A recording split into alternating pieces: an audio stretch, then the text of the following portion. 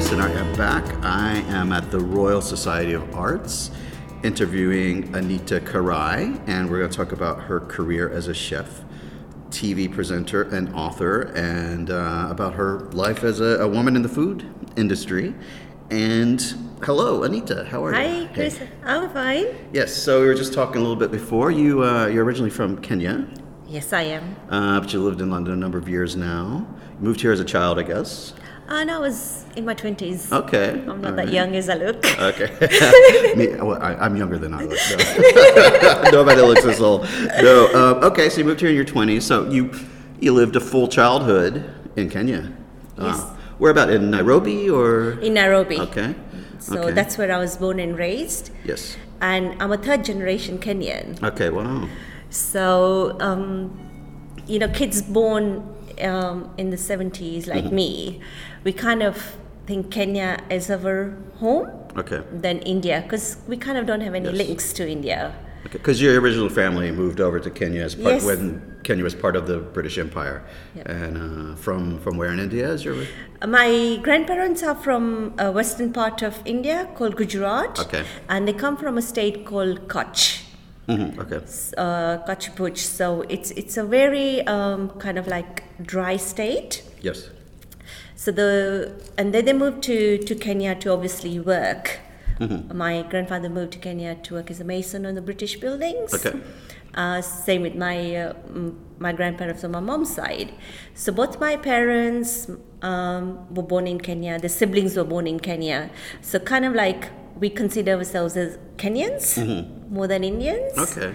So. And there was quite a big Gujarati community in Kenya, and maybe there still is, and also now sort of Gujarati community via Kenya in West London now. Is that correct? Yeah. That's correct. Okay. There is a lot of Gujaratis still in Kenya and in the whole of East Africa, and same in the UK, because most of them moved during the 80s and the 90s to come here. Okay. just as myself. Sure. They either came to study or to, because there was a bit of turbulence in Kenya because of the riots and stuff.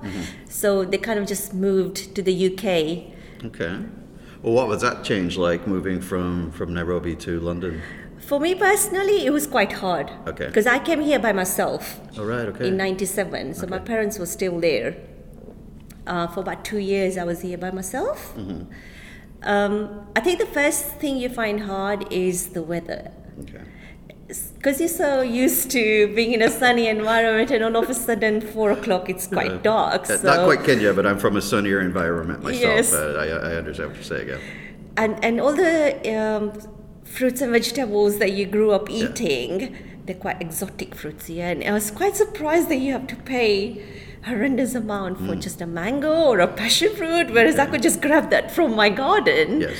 So for me, it was all those little things, and going on the train when it's so dark and snowy, because we don't have trains. We never used to have trains in Kenya to travel. So it's those kind of things that you have to adjust. Yes. Well, I'm glad you brought up food and how you miss it, because food's very important to you, and the food of Kenya is very important to you. Do you want to talk a little bit about your TV series, Return to Kenya? Your Amazon Prime series? So Return to Kenya is about me retracing my childhood roots. Okay.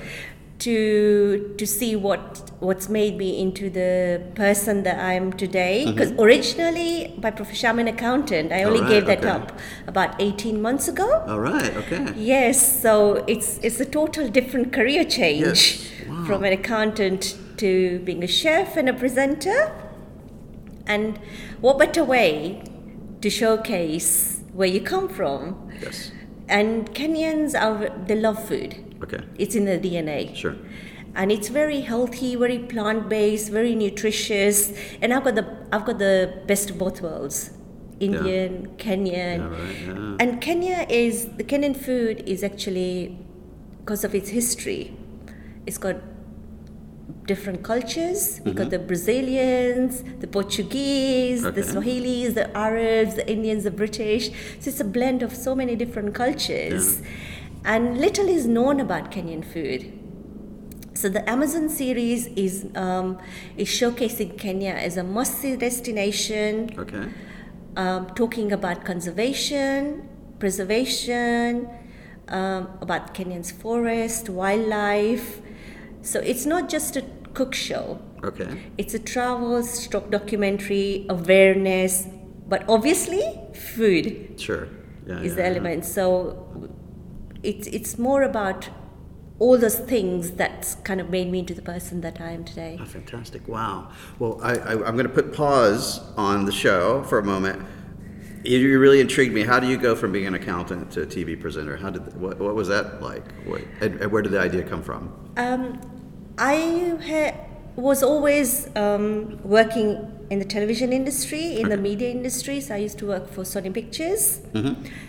So I kind of wanted to incorporate educating, teaching into, presenting. Presenting just came by accident. Okay. There was no one else who would do it. And you're like, well, here I am. So, sort of thing? yes. Yeah? No, Okay. it kind of like, I started with my cookery school. Yes, okay. So that's how I started, teaching people to become a vegan and vegetarians and stuff like that. And then I joined Leeds School of Food and Wine to train as a presenter, and it just kind of went in from That's there. a course they do. That's a course that I did. It's an intense course of presenting while cooking. And the thing I thought, and I enjoyed that. Yes. So I thought, why not incorporate presenting and food, two things that I love? Sure. Well, what was the course like? It was very intense, very intense. Okay. It's quite hard because you have to watch what you're doing. Yeah. And you have to kind of, your mannerisms, you have to smile even when you get burnt. So it's not easy like they make it out on telly. It's really hard. Okay, wow. And the cookery school, where's that? I teach at my home. And your home is in West London as well? Yes. Okay. And how can people find out more about the cookery school? So it's through my website, which is Anita's Kitchen. Anita's Kitchen, okay. Or through my social media. Okay, so you started the cooking school, you went to Leeds, and now you've got the show. And you mentioned you're vegan. Yes. Yes. All the recipes in the show, are they all vegan recipes or vegetarian recipes? Along with the show, Yes. I have actually written a book. Okay. Called Flavors of Kenya.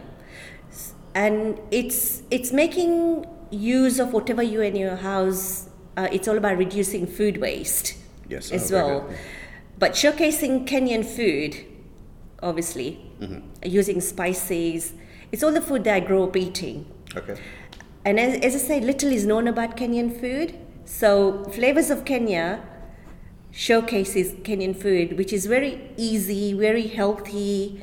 You could just randomly make it with all the ingredients that you have.